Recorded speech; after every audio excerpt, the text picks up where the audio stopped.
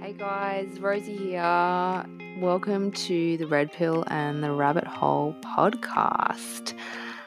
Everything you find here is about fine-tuning your awareness and really coming into who you truly are, what you stand for, staying curious, and overcoming challenges by being real, raw, and unapologetically you. So, thank you for being here. Buckle up, let's swallow that pill and jump into the rabbit hole.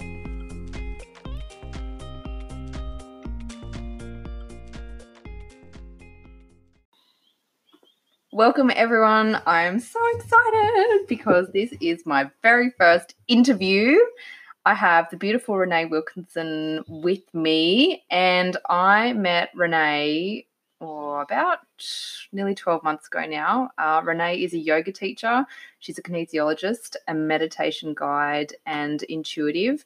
And I met her on the recommendation from a friend for kinesiology, and it was just amazing. And as we got talking, we realized that we had a fair bit in common in relation to our journey, our red pill journey.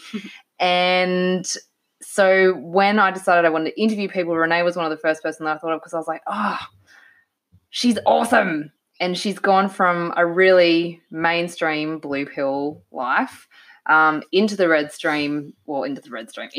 pill world, and is just smashing it. So Renee's blue pill life, or past life, she was a script supervisor for Australian film and TV, working on Home and Away, Doctor Doctor, and short films. And she's been taking red pills consistently since late 2016, but she first became aware of the red pill world, that there was, a different awareness when she was 13. So thank you, Renee. Thank you for having me here. I'm excited. So share a little bit about your journey. So you said, when I was asking you before we started this, that you first had an awareness about it when you were 13. What was that like for you? And then why did you ignore it? Yeah, so since as long as I can remember, I've seen, felt, been aware of other stuff. So energy, spirit, whatever anyone wants to call it. But just within me, it was like the sixth or the seventh sense was just really heightened. And it was very overwhelming when I was quite young. But then when about 13, Mum, in all of her wisdom, took me to a meditation class, and the meditation teacher, a guy called Mark, was just super knowledgeable and aware of all of this stuff. He is an incredible intuitive person himself, and he just taught me everything about working with energy, about seeing that there's different things, about utilizing these skills. So that was kind of my introduction into it, and to it being a little bit more normal. Why I ignored it, though, is because everyone that was around me, I was going to this meditation group every Tuesday night for years on end, but everyone else in the group was like in their 40s, 50s, 60s, and I was like 13, 14, 15, and I just couldn't comprehend. I was interacting with all of these adults, but no one my age was there, or I just felt really weird. I didn't want anyone at school to find out that I was doing this. Yeah, totally. It was just, I was uncomfortable with my own skin anyway, and this was just kind of validation of being isn't, though, when they're 13? Seriously. Yeah, for sure. So it just kind of felt like that this very solid fact in my life would have just validated that I was weird. So when I kind of got out of school, well, actually, when I got out of school, I went and studied kinesiology. Like that, it drew me in. It was wow. Kind of, so right back then. Yeah. Straight away, straight out of school. Because for me, that was a way, it was a toolkit to direct these skill sets, these intuitive gifts that I had. It just kind of made sense as a physical way to use them. But yeah, when I tried to start my own business, it was just further emphasizing that teenage fear of, I'm different, I'm weird, I have to explain myself to everyone, everyone's looking at me sideways. Like, it just, for me at that time, I didn't have enough self-awareness or growth to accept it or move through it. So I kind of I definitely did reject it. And was like, how can I be normal? How can I fit in? How can I mainstream? How can I not stand out? Yeah. Which for me was leaving Newcastle, going to Sydney, and eventually finding myself in TV land, which is kind of glamorized in mainstream society. It's like, oh, you work in TV, that's cool, that's exciting, that's really great. Like everyone has this perception around actors and celebrities and all this kind of stuff. So I had social validation that I was cool. Normal. Yeah, normal. And but not just normal. Cool, yeah. As well. Totally. Yeah. So that got exhausting at one point. Yes. What was that like when you were sort of, because I think we all go through this stage where we're fighting this awareness. We're fighting the awareness that you have that you can question things, that you can be curious, that, oh, actually, maybe that's not actually how it is. So what was the point for you when you were like fighting it and you were just like, oh, enough. I can't keep faking it. Not even faking it, but just not being true to myself. So what was that like? Totally. It was kind of a combination of the realization of I wasn't enjoying the work anymore. Like the work I was doing was more so an ego push, and I kind of reached as far as I wanted to go and ticked all the boxes and was like, I don't want to go. There was no desire to go further. I love what you just said there with box ticking, because I talked about that in my last episode, that everything's just in the blue world. It's all about ticking boxes. So for me, I was like, well, met someone, tick, together for 3 years, right, engaged, tick, wait 12 months, get married. Like, so it's just all this box ticking stuff. Yeah. Sorry. No, keep going. But that's totally, that's exactly it. So I think everyone's kind of in that world, they're ticking off boxes of some description. Yeah. And what smacked me in the face was they were everyone else's boxes. None of them were mine. Yep. Yep. I think probably the only one that was mine was like living in Sydney. I just had this big urge to live in a city, to be amongst that kind of energy. Yeah. But by this stage, a few years into it, I was done with it. Like it was overwhelming and too much and draining. And yeah. When did you realize they were other people's boxes, not yours? I think it was whenever. So I became the youngest script supervisor in Australia. Yeah, wow. And that was ego fulfilling. That was like, good on me. And once I'd done it, like I was doing my first big job in it, and then everyone was going, so when are you going to be a director? Are you looking at producing? How are you going to... Never enough. Yeah. And all of a sudden I was going, I can be a director. I can do it. I'm capable. I don't want to at all. And that's when it started to hit me of like, oh, I'm doing this to prove stuff to everyone else. I don't really care. Like I have within myself, I have a skill set to apply myself to whatever I want to. And I've just spent the past few years applying myself to prove to everyone else that look how good I am, because I'm the youngest at this and really good at that. And everyone give me praise. Yeah. And then all of a sudden the praise wasn't enough because they were going, what's next? What are you going to do next? So. Just like, it's just so like life before you get to the stage. Okay. So, excuse the birds. So you got to the stage where you realized all of that. So then how did you make the decision to move away from that? I think I just needed a break. I needed a pause. So it was a slow thing. The last job I did was overwhelming. It was too much. I spent 5 weeks away and I decided that I needed just time for me. I wasn't liking where I was living. So I just decided, I gave myself an ultimatum. So because I knew about all this stuff, what you're calling red pill world, I knew about it all. I knew how energy works, how the universe works, all that kind of stuff. I just was choosing not to use it. So I gave myself an ultimatum. I said, right, I'm going to quit all the jobs. I'm going to not take any more contracts. I'm going to leave my apartment in Sydney. I'm going to give myself, I think at the time it was 3 months.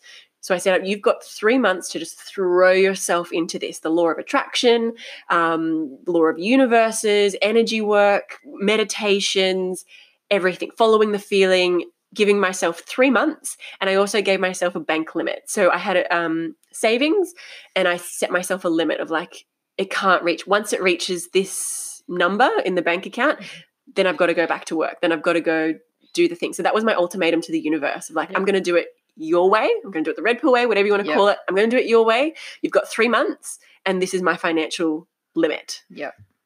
But apart from that, I'm in. And then we're like 2 years later now. Oh, So it's just awesome. Yeah. I love that, because I think a lot of people, when they start on this journey, they're like, you get really, well, I know I did, stuck in this, holy shit, I don't know what to do, because what I'm doing now isn't fulfilling me and I'm actually aware of it. Yeah. So if I keep doing it, it means that I'm aware that I'm doing things that make me feel like shit. Yeah. Right. So just, I love that you set that ultimatum, and but it was time specific. Yes. And financially as well, because a lot of people freak out and they think, I can't quit my job, because if I do, then I'm not going to have this income. And we have to survive. Like, money it's a beautiful thing, and it's there to help us live our life and serve others. So I think for anyone that's listening to this, I really hope that resonates with you. If you're starting to go through this and you're feeling unfulfilled and you're feeling like you want to make a change, pick a time, set a limit, both time-wise, financially, and just go for it. But don't half-ass go for it. No. Yeah, you have I had to commit, and I had to set myself up with a team, I guess, of people that held me accountable. So it couldn't be the people that I was trying to please. It had to be people that I knew were in what we're calling the red pill life. So I had one particular good girlfriend at the moment that I was like, right, this is what I'm doing. You're holding me accountable for daily meditation and for XYZ, and just pulling on my kinesiologist and reaching out to go do retreats and meditations and all this kind of stuff that I knew would ramp it up. It's I just have to, commit. So how did you, something I've talked about this is finding people that are in this world, because when you're surrounded by people that are living not in this consciousness, it's exhausting. And they try and pull you in. They don't take the blue pill, don't take the red pill, here, have more blue pills. Here, I'll buy them for you. So you were heavily in that world, but you still had a few people that you knew were red pill people. Yeah, so I think I was very lucky that I've always had my mentor Mark since the age of 13. He's always been in my life. From that meditation class? Yeah, from that meditation, and even to this day. So even though in Sydney he was more in the background, definitely in the background, I probably wouldn't speak to him for months, maybe a year or two at the time, but he was always there. So I knew that I could be here's someone that I can tap into. I'm very lucky as well. Mum is into meditation, energy work and all this kind of stuff. So she got it, and she probably, if anything, kept me one toe even at least in, where she would call me up every few months and ask me questions that I needed to ask my guides about. She didn't want to ask me questions. She wanted to ask my guides questions. So that kind of kept that thin thread you're so going. Lucky that you had that. So what would you say for someone going through this that doesn't have that is they're in and they're so surrounded by blue, they didn't even know there was another red person out there. What would your advice be to them? I think we are so lucky to have social media these days. Reach out to anyone on Instagram, Facebook that resonates with you, even if they're a total random. Just send them the message, because it starts the ball rolling. Go to the meditation class, and this is actually one of the reasons my partner Murray and I hold free full moon and new moon meditations in Newcastle. It's kind of what you're calling the red pill or awareness or consciousness. It's I know you're nervous. I get it. That this is a bit scary. So come sit on a beach with 300 other people and we're all going to meditate, close our eyes, breathe a little bit, and realize you're not the only one. So go do the things and take that little leap of fear, bite those 2 seconds of fear and just do it. And then realize you're not alone. One. No, not at alone. All. There's so many weird people like us out there. Well, we're all weird until we're all together. Then we're just all normal. Yeah, it's just a different normal. It's so funny. With the full moon meditations that I mentioned, when I first moved back to Newcastle, I couldn't find anything. And then there was me and 4 other friends that went and sat on the beach, and it was kind of okay, cool, we are the weird ones in Newcastle, 4 of us sitting on the beach. Last month in February, there was over 500 people that came and sat on the beach. Oh my God. Yeah. 500. A roundabout. We kind of stopped counting, but wow. yeah. And that was what, 2 years ago?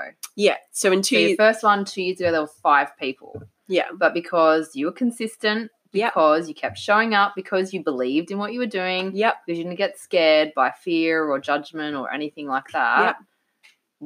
You know, 2 years later, you're impacting 500 people. Yeah. That just helping them to not feel alone. Yeah. Just kept on following the feeling and just making that space available for other people to show up for the first time. A lot of people that come, it's their first time in meditating or sitting in a group like that. So it's just like, oh, I'm not the only one. And then you can start exploring more. Yeah. I love what you said about following the feeling. Can you just talk a bit more about that?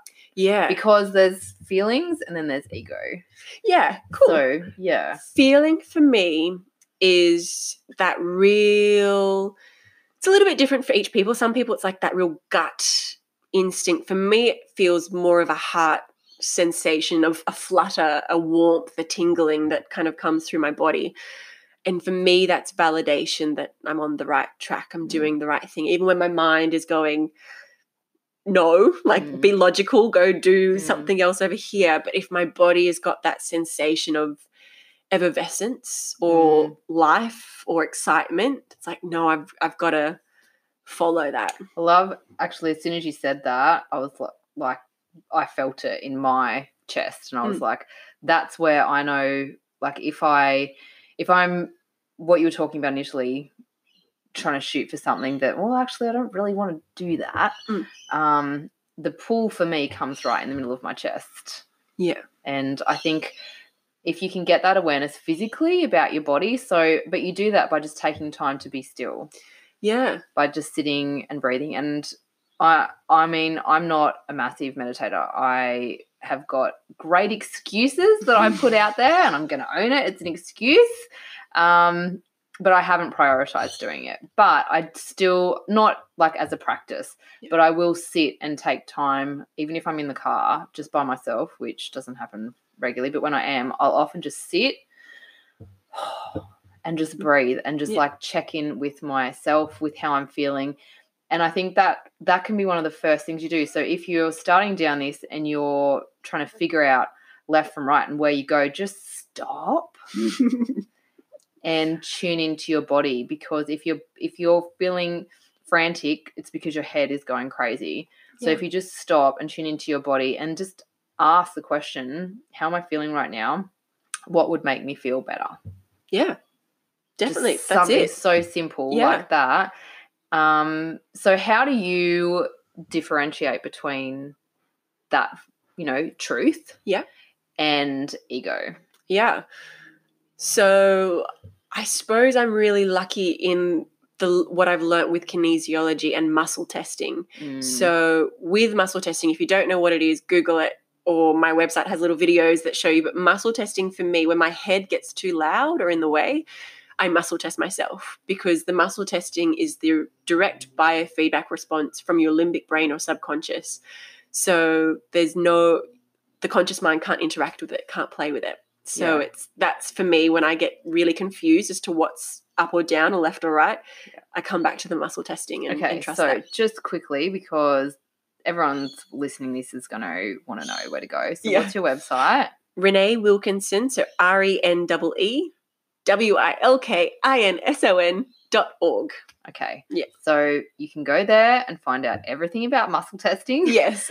And your full moon meditations are on there as like when they're on. Yep. And your socials, you can find you on Facebook and on Instagram at Renee Wilkinson. Yeah. Yep. Awesome. Just slotting that in because I've just got a couple more questions before I wrap it up.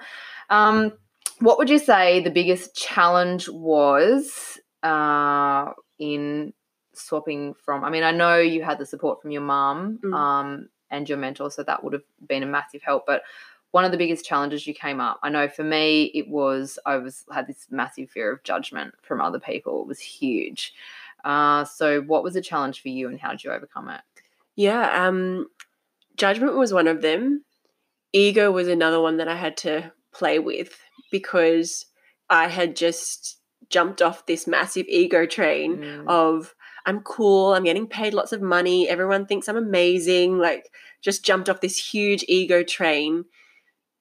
That was probably my biggest challenge, of then going into this world where people weren't quite sure what it is that I did, were questioning if I was good at it. Like, there's lots of questions around. I had to prove myself all over again, probably. But yeah, I had to prove myself. And so that was challenging for me, to go to my ego like, you're not important.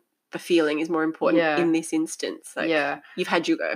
I think to a certain extent, you don't have to prove yourself to other people, but it's about proving that you're true to what you claim you are. Yeah, I think that's a better way of putting it. I needed to, the things I was saying I could do, I needed to show that I could actually do them. And I think, I know for me, when I got into this whole world, everything that I was doing wasn't to prove to other people that I had awareness or that I didn't care about ticking boxes or anything like that anymore. It was proving it to me. And by proving it to yourself, you automatically become that example that other people look at and they're like, what is she doing? So, and what is, from what you were doing, stroking your ego, into where you are now, what has been one of the biggest, I don't know, gratitude, aha, whatever you want to call it, moments that you've had where you've just gone, I'm so goddamn glad that I have made the choice that I have? Yeah, I think there's more moments than I can count with that kind of thing. But it's the, I suppose, the sigh of relief that I had, that I really do have control or direction, captainship of my life, that I can steer it, direct it a lot easier. I suppose there's been lots of confirmations that I've been on the right track with certain people showing up in my life, certain people that I've been able to help. Certain people that have walked in the door that have had kinesiology or whatever with me, and when they leave the room, it's just like, thank you for bringing that person, thank you for making me be here to be able to work with that person. It's just it's the best feeling. Hey? Like, it's overwhelming and as full on as it is when you first get into it and you realize that everything's a lie. When you get those moments, you don't get them in the other world. No, you really, really, really don't. As long as you live in that, like, it's non-existent awareness, you don't have those moments. No. Because it's, like you said, it's ego driven. Yeah. So when you get into that, to the world where you're focusing on being true to yourself and you have those moments, it's just like, it's hard to put into words, hey? Totally. It's like next level, but it's so good. So tell us a bit about your new expedition. Ooh. You and Murray doing your yoga center. Yeah, so we're calling it like a yoga event space. It's called the open mind space because that's the best way to describe it. I love that. Yeah. So there will be yoga there. Yeah. But it's literally, the concept is to create a space for people to have access to open their minds. Yeah, so like, okay, so if you're in Newcastle, look no further. We all have somewhere to go. Yeah. It's totally red pill friendly, so you can all just go there. Yeah. So that will be, when's that up and running? Fingers crossed by the 27th of April we'll have a grand opening day. 27th of April we're going to put in the diary, and that'll happen. Awesome. Fantastic. Well, just quickly before I wrap up, your website is reneewilkinson.org, and people can find you on Facebook and Instagram. Yeah. Thank you. Okay, thank you for being here. And thanks for listening in, guys. I hope you got some gems out of this. And I know I certainly did. I still get them. It's awesome. And I look forward to chatting to you next week. Bye.